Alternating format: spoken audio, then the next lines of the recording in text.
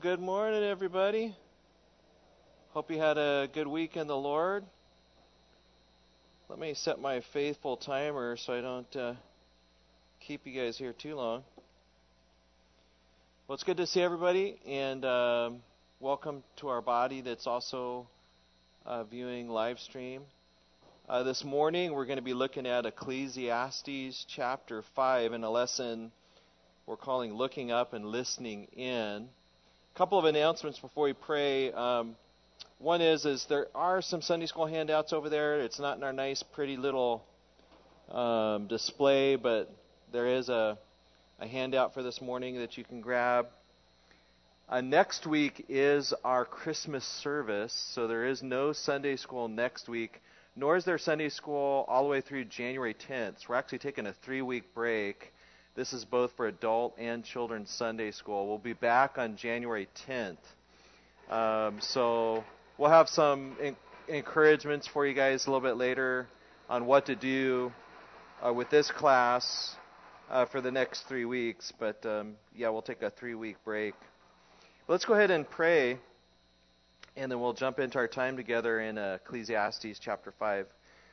Our Lord, we thank you for this opportunity for us to hear from your word, both in Sunday school, and we think of being able to hear the preaching of your word from Revelation 5 later. And we pray that you would open up our ears to hear. We do not live by bread alone, but by every word that proceeds out of your mouth. And we pray that your Spirit would engage our hearts this morning. We pray this in Christ's name. All God's people said, amen. So if you're looking on your handout, the quote that I have is from 1 Samuel. And I have the Young's literal translation here because it brings out the Hebrew word shema, or listen or hearken. Samuel says, and this is to King Saul, hath Jehovah had delight in burnt offerings and sacrifices, as in hearkening to the voice of Jehovah? Lo, hearkening than sacrifice is better, to give attention than fat of rams. And what we find in passages like this is Christianity is a listening religion. We hear first before we speak or do. At least that's God's ideal for us. We see that both in the Old Testament and the New Testament. In the Old Testament, one of the key passages in Deuteronomy 6, key instructions to Israel, is hear, O Israel, right? That's the great Shema, the great command, or what Israel is instructed to do out the gate is to hear.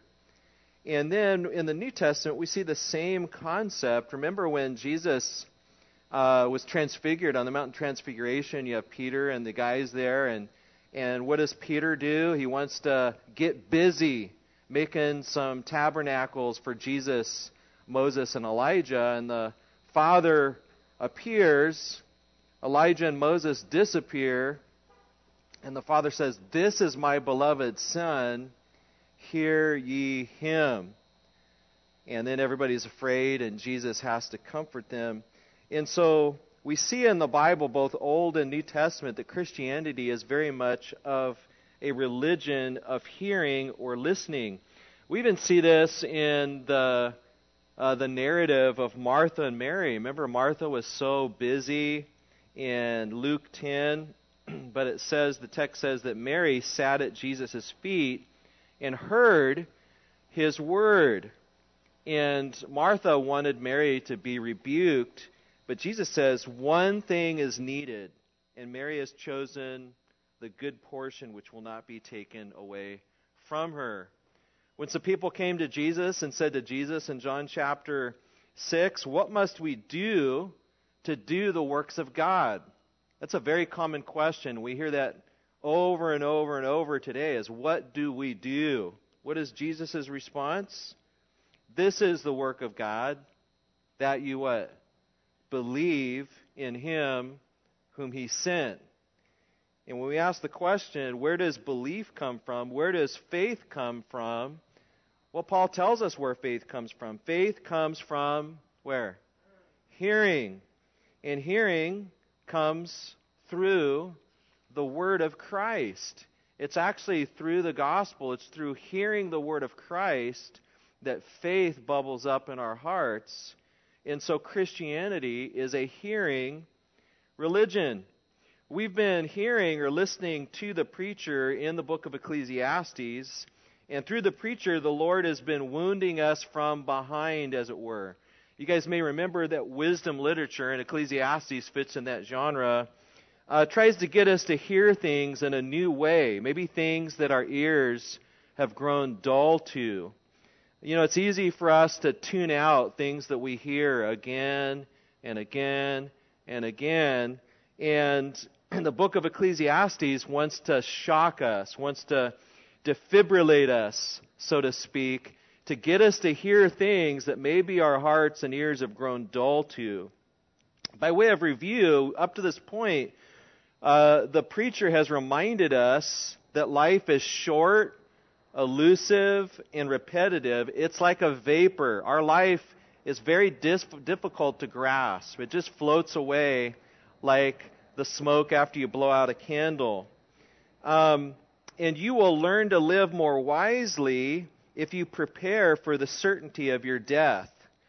Part of what the preacher's trying to get us to do is to stop pretending that our life is going to be forever. Prepare to die will help you learn how to live. And in order to do that, the preacher and our author, David Gibson, is trying to pop certain bubbles that we try to grab onto that we think are really going to last for a while and going to bring happiness and satisfaction to us. And he's tried to pop the bubble of wealth and education, pleasure, prestige. You cannot hold on to these things as gain or surplus, but you can receive these blessings as gifts from God. We don't need to feel guilty if the Lord gives us wisdom or wealth or pleasure, but neither do we want to grasp it as if it's going to last forever. We've also been reminded that you and I live in time. God does not. And as such, we don't have the control that God has. We have very little control when it really comes right down to it. And last week, we were reminded that happiness is found more in we than in me.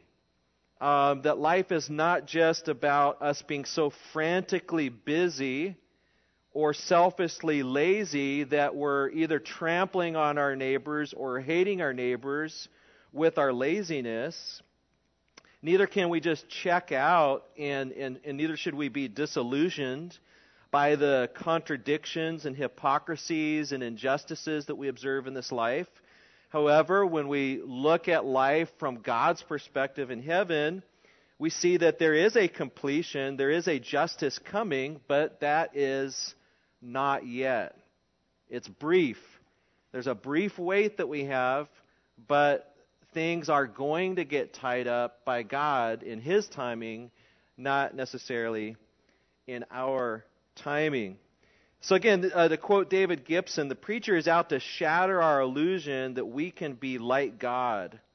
We want to have it all, know it all, be remembered by all for all time. No, says the preacher, life is gift, not gain. So, if wealth and education and prestige and being upwardly mobile won't bring you happiness, what about piety? What about religion? What about making grand vows of poverty or sacrifices and surrenders that we can make for Christ? Perhaps I can surrender all or vow to give large portions of my income to noble causes. Perhaps making great sacrifices is the proper path for our feet. Well, in this section of Ecclesiastes and in chapter 5 of our book, we see two kinds of worshipers, or two kinds of religionists, we'll say. These two particular types of people are contrasted. And you are exhorted and I'm exhorted to guard your foot. When, not if, but when you go to the house of God. The implication is that all of us are going to go to the house of God. In Solomon's time, this would have been to go to the temple to worship. In our time, it's to gather together with the people of God. The assumption is all Christians do that, all Jews do that. But when we do that, we should guard our feet. The prudent worshiper, we're going to find out in this chapter, comes as a listener, a hearer, a learner. The fool comes ignorantly as a talker and a maker of promises. We're going to find this morning that worship is a gift. It's a necessary part of our existence on earth and in heaven, but how we draw near to God cannot be underestimated. So we're going to look at basically two different types of approaches to our worship, and we're exhorted to guard our feet in how we approach the Lord. And so we're going to basically make 4 different points from this text. And the first point is really the main point, and that is number 1 on your outline: draw near to hear. You can write that in, draw near to hear. Our text says in verse 1 of Ecclesiastes 5, guard your steps when you go to the house of God. To draw near to listen is better than to offer the sacrifices of fools. Why? For they do not know that they are doing evil. The main exhortation here from the preacher, and this again is meant to be kind of a sucker punch from behind to defibrillate us, because the idea here is that really all good Jews come to the house of God every week, and maybe more times, and good Christians go to church every week, but he wants to shock us into what we are doing this for. And he says, guard your steps, literally protect your foot. There's something to watch out for. And this should be a little bit of a shock to us. If we were to put this into kind of our modern context, showing up here for Sunday school or at Cornerstone, is that we should approach our church attendance with some caution.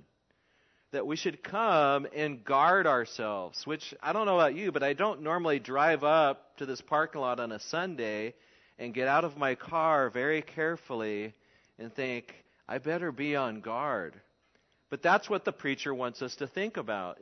There really are some dangers to our worship as we look at these 2 different types of worshipers. So we guard our steps when you go to the house of God, not if. Again, the implication is that all people who would stake a claim in the Lord or in Christ do gather with God's people. They do come to the house of God, whether in the temple context or in the church context. But there's something that is said to be better. To draw near to listen is better. There are better types of worship than other types of worship. And what the preacher is telling us, again, is that our faith is a listening faith, first and foremost. This word listen comes from the Hebrew word shema.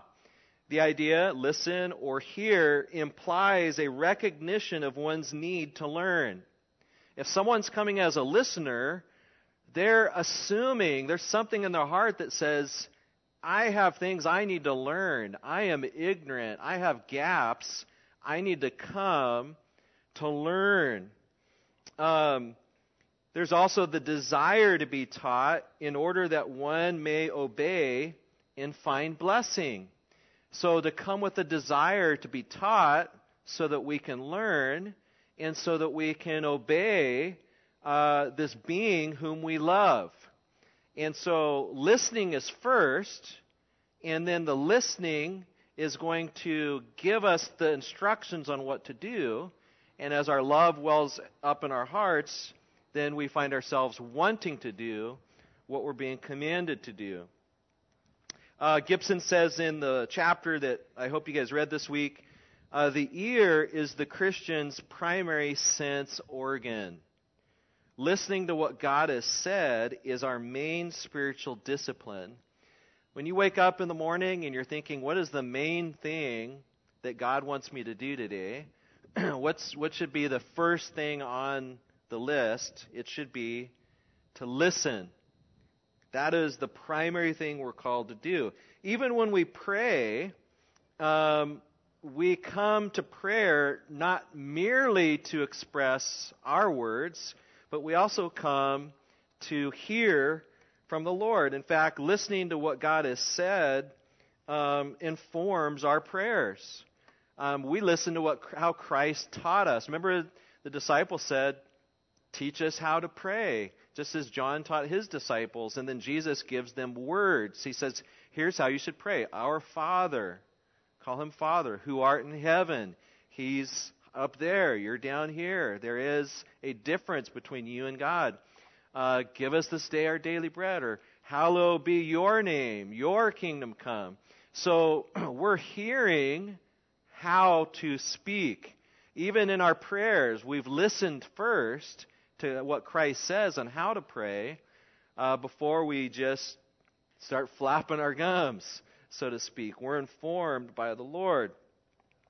I love this quote in our chapter. Someone has said that when we pray, we tend to think it's like talking into a spiritual microphone with God listening on the other end through a set of heavenly earphones. But in fact, when we pray, God is listening to us with a spiritual stethoscope. Just like a doctor who says, let me hear you breathe, he listens in to what we cannot see, and so learns the truth about us. That's a wonderful image of prayer, that it's not just me speaking to God who's like, yes, come in, Mike. It's him putting the stethoscope on my heart and on my lungs to listen to what's going on inside of me. And then the final phrase of verse 1 is it is better to come and listen than to offer the sacrifice of fools. Now, in this context, let's talk about sacrifice and fools. The idea of a sacrifice would be to come and bring your animal or your grain offering in the original context. For us, it could be coming and bringing our sacrifices of praise. It could be coming and bringing our offerings. There's lots of things that we could bring to the Lord. But in this context, the preacher's telling us it's better to come to hear than to bring in the sacrifice of fools. And then he's going to spend basically the rest of this paragraph talking about what the fool is and what a fool looks like. And so the fool in this context is contrasted with the one who hears. In fact, I want you to notice, I'm going to put my jacket on because I actually am getting cold. I want you to notice that there's only one time that hearing is mentioned in this paragraph. Right here in verse 1 is the only time that it says it's better to listen. And then the rest of the paragraph, there's I think 13 to 15 words that refer to mouthing or uttering or speaking or vowing. And so in the poetry of this paragraph, you have lots and lots of speaking and only one word of listening to put on demonstration, really, the contrast of what we should be doing with what is actually happening in this poem. Does that make sense? There's a lot of lip flapping in these 7 verses to set against the one word of listening, which is really what we should be doing. And so there's some irony even in the way that this poem is developed. And so the fool is contrasted with the one who hears. The one who brings sacrifices and vows with many words. The hearer comes to hear and receive. It's the difference between the one who sees their need to learn and the one who thinks that they need to perform, or that that others have a need to hear them talk. So there's a difference between the person who comes and says, I need to hear, and the other person who comes in and says, everybody needs to hear me, or they need to see my performance as I come to offer these sacrifices. Fools give more attention to their own earthly words and works than to the words and works of God in heaven. That's what we're going to see here. And so that's our first point. And the main point that the preacher's making is draw near to hear. When you come to worship as one who recognizes that you're not going to find your satisfaction in wealth, you're not going to find your satisfaction in your wisdom or your prestige, neither are you coming to church just to gain piety and to up your status as a worshiper of God. We're not primarily coming here so that people will say, wow, what a holy guy he is. Boy, Pastor Mike, what a man of God.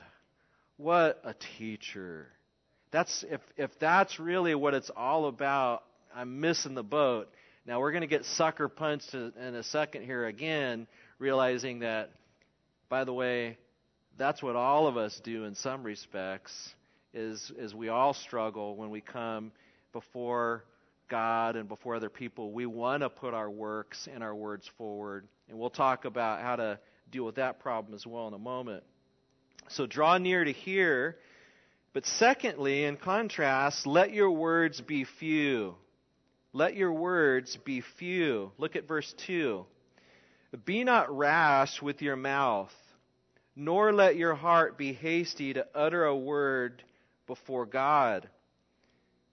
Anything and everything comes up into the mind should not be uttered before God, is the idea. We don't just come and just whatever happens to come to mind. A lot of times we come to worship and we get excited. People want to make promises. They want to make vows. And the preacher's saying, don't rashly vow. Don't just utter whatever comes to mind. Come and listen. Come and hear from me. Why is this? For God is in heaven, and you are on the earth. That's kind of an odd rationale. Do not be rash with your mouth. Let not your heart utter. For God is in heaven, and you are on the earth. This is almost certainly what Christ is talking about when he teaches us to pray, Our Father who art in heaven. The idea here is that God has a perspective by virtue of him being God in heaven that you and I just do not have as creatures of the earth. There is a creator-creature distinction. And it's the perspective of someone who has the wisdom and the power and the knowledge to do things, to see things that we just cannot see. We don't even understand our own hearts. If you do any hiking, I like to go out hiking with my sons, and when you get up on a nice ridge and you can look down, there's a very different perspective than if you're down in the weeds or the bushes. Recently, my son bought an air rifle, and we've been out looking for varmints, particularly rabbits. And when you're down on the ground level with the rabbits, it's very hard to see what's happening. But if you can get up on a ridge a little bit and look down into the valley, it's very different. And so I'll have Sam go up and start walking through the bushes down a valley while I'm sitting up high on a rock. And the idea is, hopefully, is that he starts to scare rabbits down towards me, and I'm able to look down on them. Well, God he looks down upon us, and he just sees things that we're completely unaware of. There's combinations of wills and desires that we don't even completely understand. God has a vantage point we do not have. He can view it all. He knows the end from the beginning, and he can act with wisdom and power. We can talk, but we do not know a lot of times what we're talking about. We can act, but how do we know that we have been taking the right actions? That's part of the preacher's perspective here. And so don't make rash vows. Don't let your heart be hasty. God's in heaven, and you are on the earth. Therefore, let your words be few, is the idea here. For a dream comes with much busyness, and a fool's voice with many words. This is kind of a difficult vision to understand. I think we understand the fool's voice has many words, but what does it mean that a dream comes with much busyness? It seems like we're meant to kind of pick up the idea from verse 7 as well as we compare the whole paragraph. In the multitude of dreams and many words, there is also vanity or vapor grasping for the wind idea. The idea is almost like this, like a fool's words are as permanent as your dreams. You know, when you get really, really busy with work, I don't know about you, but if you have a really super busy week at work on a particular project and you try to go to bed at night, what do you end up doing? You're dreaming about everything that you've been doing. Last night, what was I dreaming about? I'm just dreaming about my 4 points in Pt.5, and I'm waking up in the middle of the night thinking about it. But those dreams, a lot of times you wake up and you're like, wow, this is an incredible dream, and your wife asks you what it was about, and you're like, I can't remember. I just know it was pretty impressive. And it's like a fool's words float away just like those dreams. A fool will come and make vows and sacrifices, and they have these warm emotions when they're in the worship service, and then they leave, and then, hey, what did you vow today? What was it that you promised before God? Man, I can't remember. What did Pastor Milton preach last week? I don't even remember what that was. And we just forget about it. And so the idea here is that we should let our words be few. Come to listen, but let your words be few. Are you listening more than you're speaking, David Gibson says. In the context of this passage, the fool is the religious person who thinks he has all the answers. How are some ways in which we could fall into this, where our words are not few? I'll just speak to all of us. I've fallen into these categories. As we could come into a worship context and we can get opinionated. We can get very opinionated. You show up at church, you've got your idea, maybe ways that you are raised and how church is supposed to be done, and they're not doing it that way. And you have your opinions on how things ought to occur. And then sometimes that can turn into gossip. We can start gossiping about ways in which we think things should be done, and they're not doing it the way that I would prefer to do it. Even sharing praise reports or prayer requests with a view to exalt oneself. I have so many horror stories when I was a kid in youth group as a new believer. It was a regular part of our Thursday youth group meeting for everybody to share praise reports. And as a young new Christian, I would hear all these things being said by other people, and I wanted some skin in the game too. I wanted something to share. I mean, I'm hearing this kid talk about how he's speaking in tongues, and that one's talking about how Jesus touched him on the shoulder, and that one's got something else to share. And so I came to my meeting one time, and I said, my mom told me to stay home from church for her birthday, but I snuck out anyway, and I went to church, and I got home, and I got in trouble, put on restriction. I'm getting persecuted for the Lord. Please pray for me. And, I felt pretty proud about that I was getting persecuted for the Lord. And one of my youth directors took me aside and very lovingly said, Mike, if your mom just wants you to stay home from church on one Sunday so that you can celebrate her birthday, that'd be a good witness, wouldn't it? And we're not going to think that you're a bad person because you stayed home from church one Sunday. It's probably a good testimony. And I just felt this conviction, but I was very appreciative of how humbly my youth leader was just teaching me a very humbling lesson. That one, it's not about me just trying to cause rebel-rousing trouble at home. But two, I think in a subtle way, he was probably telling me I didn't have to come in and try to one-up other people in our youth group as far as their praise reports. And that's not to say at all that there isn't a place. We want to be those that offer genuine praise to the Lord, and we can't overly examine our hearts. The fact is there's none of us that are going to have perfectly pure motives when we're offering prayer requests and praise reports. I want to be careful that I don't shut down your prayer times and your care groups. At the same time, it's important for us to come as listeners first, I want to hear what people are saying, right? I want to hear what the Lord's doing in their lives, and to ask the Lord to help us to make sure that we're not falling into gossip or opinionated or prideful statements meant to exalt ourselves.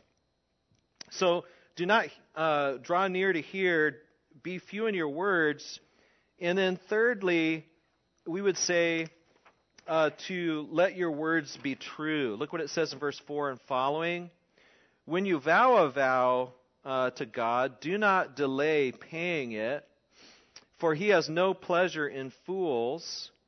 Pay what you vow. It is better that you should not vow than that you should vow and not pay.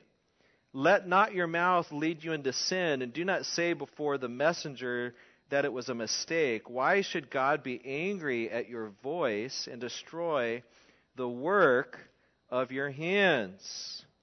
And so this is a person that's coming in to make grand promises. Sometimes people come in as pretenders.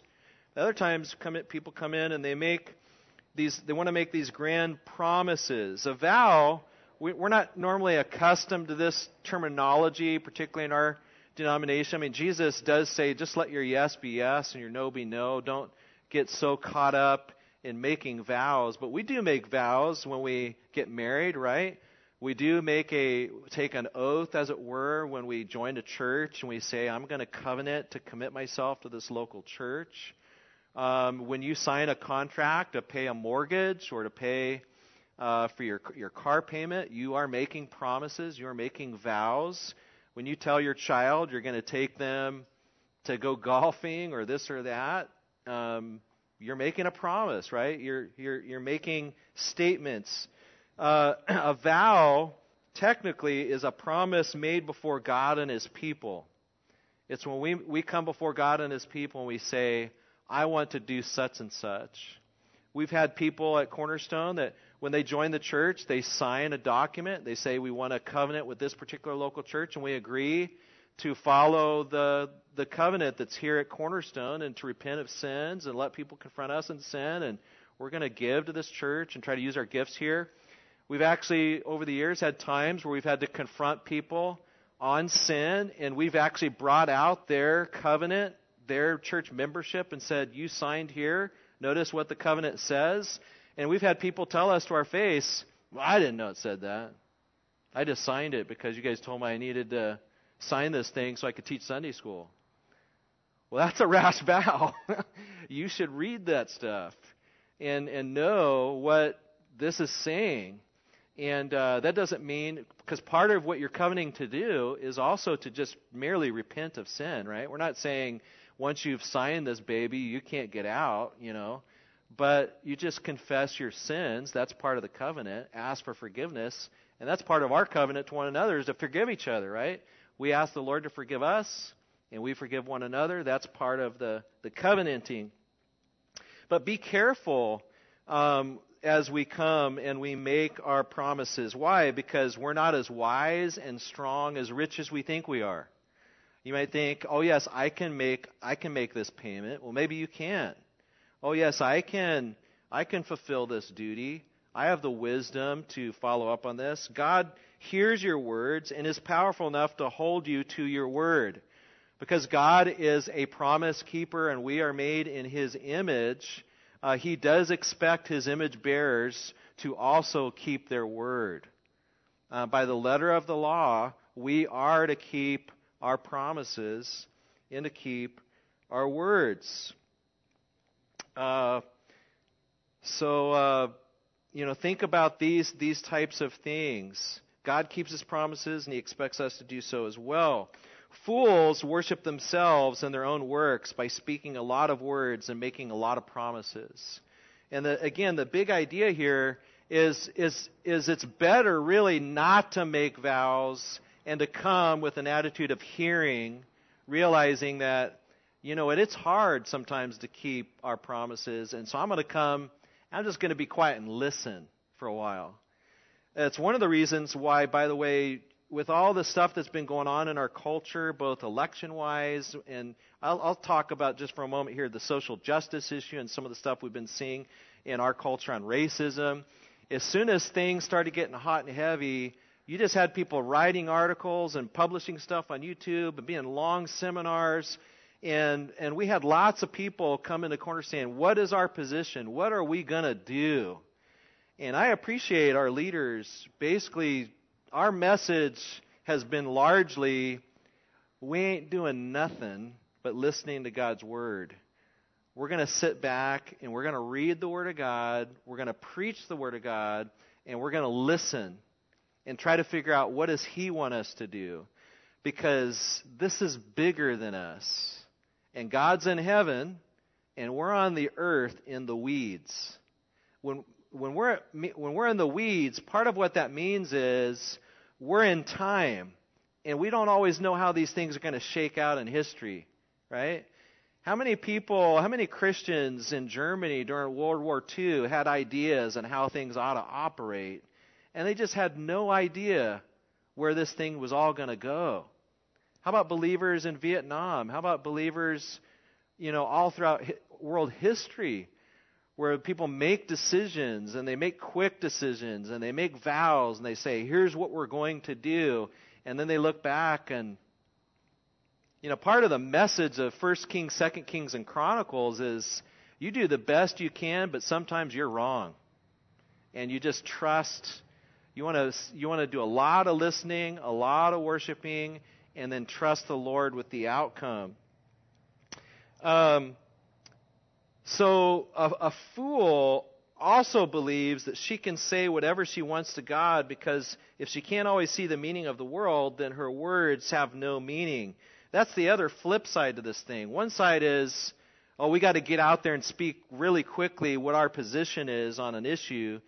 The other is we just throw up our hands in disillusionment. We say, well, it really doesn't matter anyway. And we say nothing, or we just kind of flippantly say stuff as if we're not going to be held accountable for our words. But I want to kind of close things up. We've got about 7 minutes here.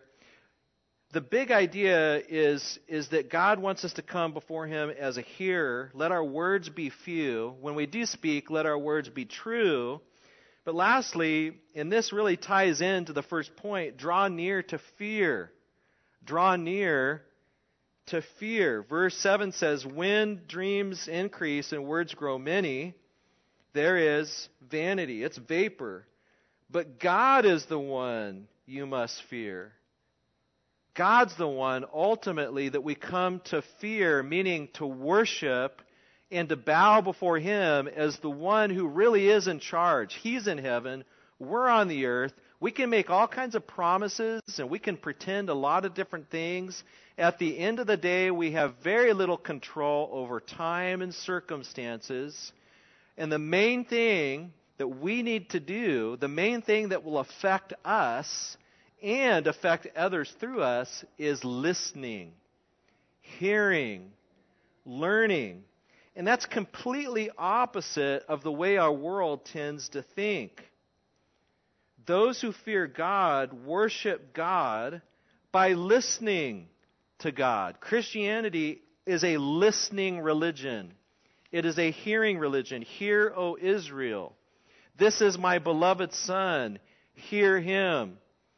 One thing is needed, Martha. Mary has chosen the good part. What was Mary doing? All she was doing is sitting at the feet and listening to the words of Christ. What can be accomplished by that?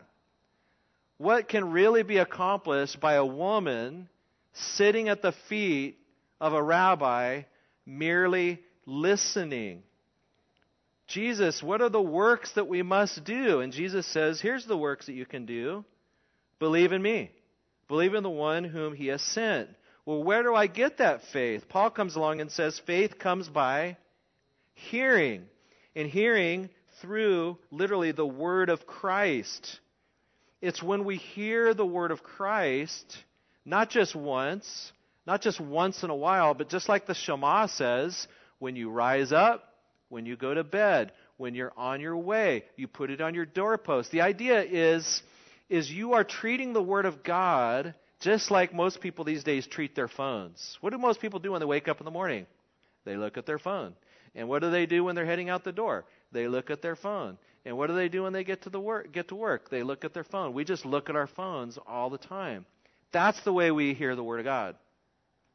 We're always hearing it because we recognize, one, I need to hear it because Mike Berry is not as smart as he thinks he is. I need to hear from the God in heaven. Two, I always need to be careful with my steps because I can stumble many times all throughout the day, so I need to hear the Word of God all throughout the day. I'm not as smart as I think I am. But God's Word is as powerful as He says it is. Man shall not live by bread alone, but by every word that proceeds out of the mouth of God. And listening has the impact of changing hearts. This is my beloved Son, hear ye him.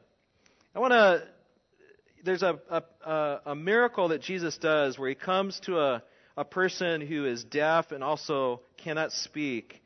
And He comes and He puts His fingers in his ears. And He touches his tongue. And then He looked up into heaven and He sighed and He said, Ephphatha, which means be opened. Jesus has the power to come to people, deaf people, and to literally open up their ears so they can hear. And that's not just meant to teach us that Jesus can heal deaf people. It's meant to help us see that He can open up spiritual ears as well. How many times does Jesus say, let him who has an ear to hear, hear? The idea is not everybody has spiritual ears, but Jesus can impart spiritual ears, and He imparts spiritual ears. As we hear His Word, faith is imparted to us. He has the ability to give us faith. Now, I want to leave you guys with some hope for us fools. We've been contrasting in this passage. There's the person who comes to hear, and there's the fool that comes to flap his gums. And I just want to be honest with you that I don't always fall into the category of the hearer and the listener. Many times I'm the one that is over here flapping his gums. That's why I love Peter so much. When I read Peter in the pages of the New Testament, I feel like I'm reading about me. What's Peter doing there? You know, the Mount of Transfiguration. Hey, it's really good that we're here, Lord. We can build 3 tabernacles for you, Elijah and Moses. This is fantastic. All of a sudden, no Elijah, no Moses. The Father says, this is my beloved Son. What does He say? Hear Him. This is the one you need to listen to, Jesus. And we have to be reminded of that all the time. One of my favorite passages in the book of Isaiah says this. This is Isaiah 35:8. And a highway shall be there. This is talking about probably the eternal state. And it shall be called the way of holiness. The unclean shall not pass over it, probably meaning those who have not been saved by the blood of Christ. It shall belong to those who walk on the way. Even if they are fools, they shall not go astray. And I think the ESV and the New King James have this right, that even the fools, even the simple, as long as they just stay on this path, they're gravy. That gives me hope. Even this fool named Mike Berry, who doesn't always approach the house of the Lord the right way, if I just stay on Christ, I stay with Him, I just stay on the path of the gospel. And by the way, it's the Lord that actually keeps me there, right? So many times, like Christian in Pilgrim's Progress, I'm flipping on that way and flipping on that way. What does the Lord do? Is He keeps bringing me the promises. The Spirit keeps putting me on the path. And this fool is kept going. So how can we listen? How can we keep God's Word in our hearts and come as listeners? Well, just being here this morning and listening online, coming to the house of God, even if you don't feel like it, and saying, I need to hear the Word preached. By the way, sometimes we belittle the idea of inviting friends to church as if that's kind of like second-tier evangelism. I don't think it's second-tier evangelism at all. Bring your friends and your family to church so they can hear the Word preached, because faith comes by hearing, and the hearing is the Word of Christ. And so if your family just shows up on a Sunday, who knows what the Holy Spirit will do? Hear other teaching. One of the things that you can do with your iPhone is listen to lots of podcasts. It's one of the things that when I'm driving around, I'll just be honest with you, I've shut the news off. I try to ignore all those people as much as I can. They just drive me nuts. And I just listen to the scriptures, and I listen to podcasts. If you come up and ask me on any given day what's going on in the news, I'm probably going to be like, I don't know, you tell me. But I want to be filled up with what God's telling me in His Word. Call me ignorant, that's okay. Family devotions. How about just wasting time with Jesus? Sometimes we talk about wasting time. What are we going to do with our leisure time? I love this concept that I was hearing about from a friend. He says, you know what, it's great just to sit back and waste time with Christ. Well, how can you waste time with Christ? Just sit back. Don't read your Bible like you're eating your vegetables. Don't throw on a sermon or a podcast as if it's some sort of duty that you got to do or feel guilty. Just waste time with Jesus. Throw on some worship music. Play your Bible. And then if you zone out like I do half the time while your Bible's playing, then go back and listen to it again and be like, oh, okay, I didn't hear that whole last chapter because my mind was somewhere else. Just waste time with Christ. Get God's Word in you. Come to the house of God and not merely as someone that's there to flap their gums, but they're coming to hear because we're needy and we need to learn. If you have questions, come on up afterwards. I do have some coins for kids, if there's any kids here, even adult kids. And I've got one more book to give away. If somebody can answer a trivia question, I'll make it up when you come up. Lord, we thank you so much for this time for us to hear your word. And we thank you, Lord, that it's a simple thing that we just come, we hear from you as needy sinners, and you impart to us the gospel. And you tell us that your burden is easy, your yoke is light. We just come to learn from you. And you yoke up with us. And you are so compassionate. And we thank you, Lord, that as your word fills us, that you give us the strength. You don't tell us to make bricks with no straw. You give us what we need, and then we can go out and do works in this life that will have an impact because of your grace. But we pray, Father, that we would be listeners first. And as true listeners, that your Spirit would work the doing. And we pray this in Jesus' name. Amen.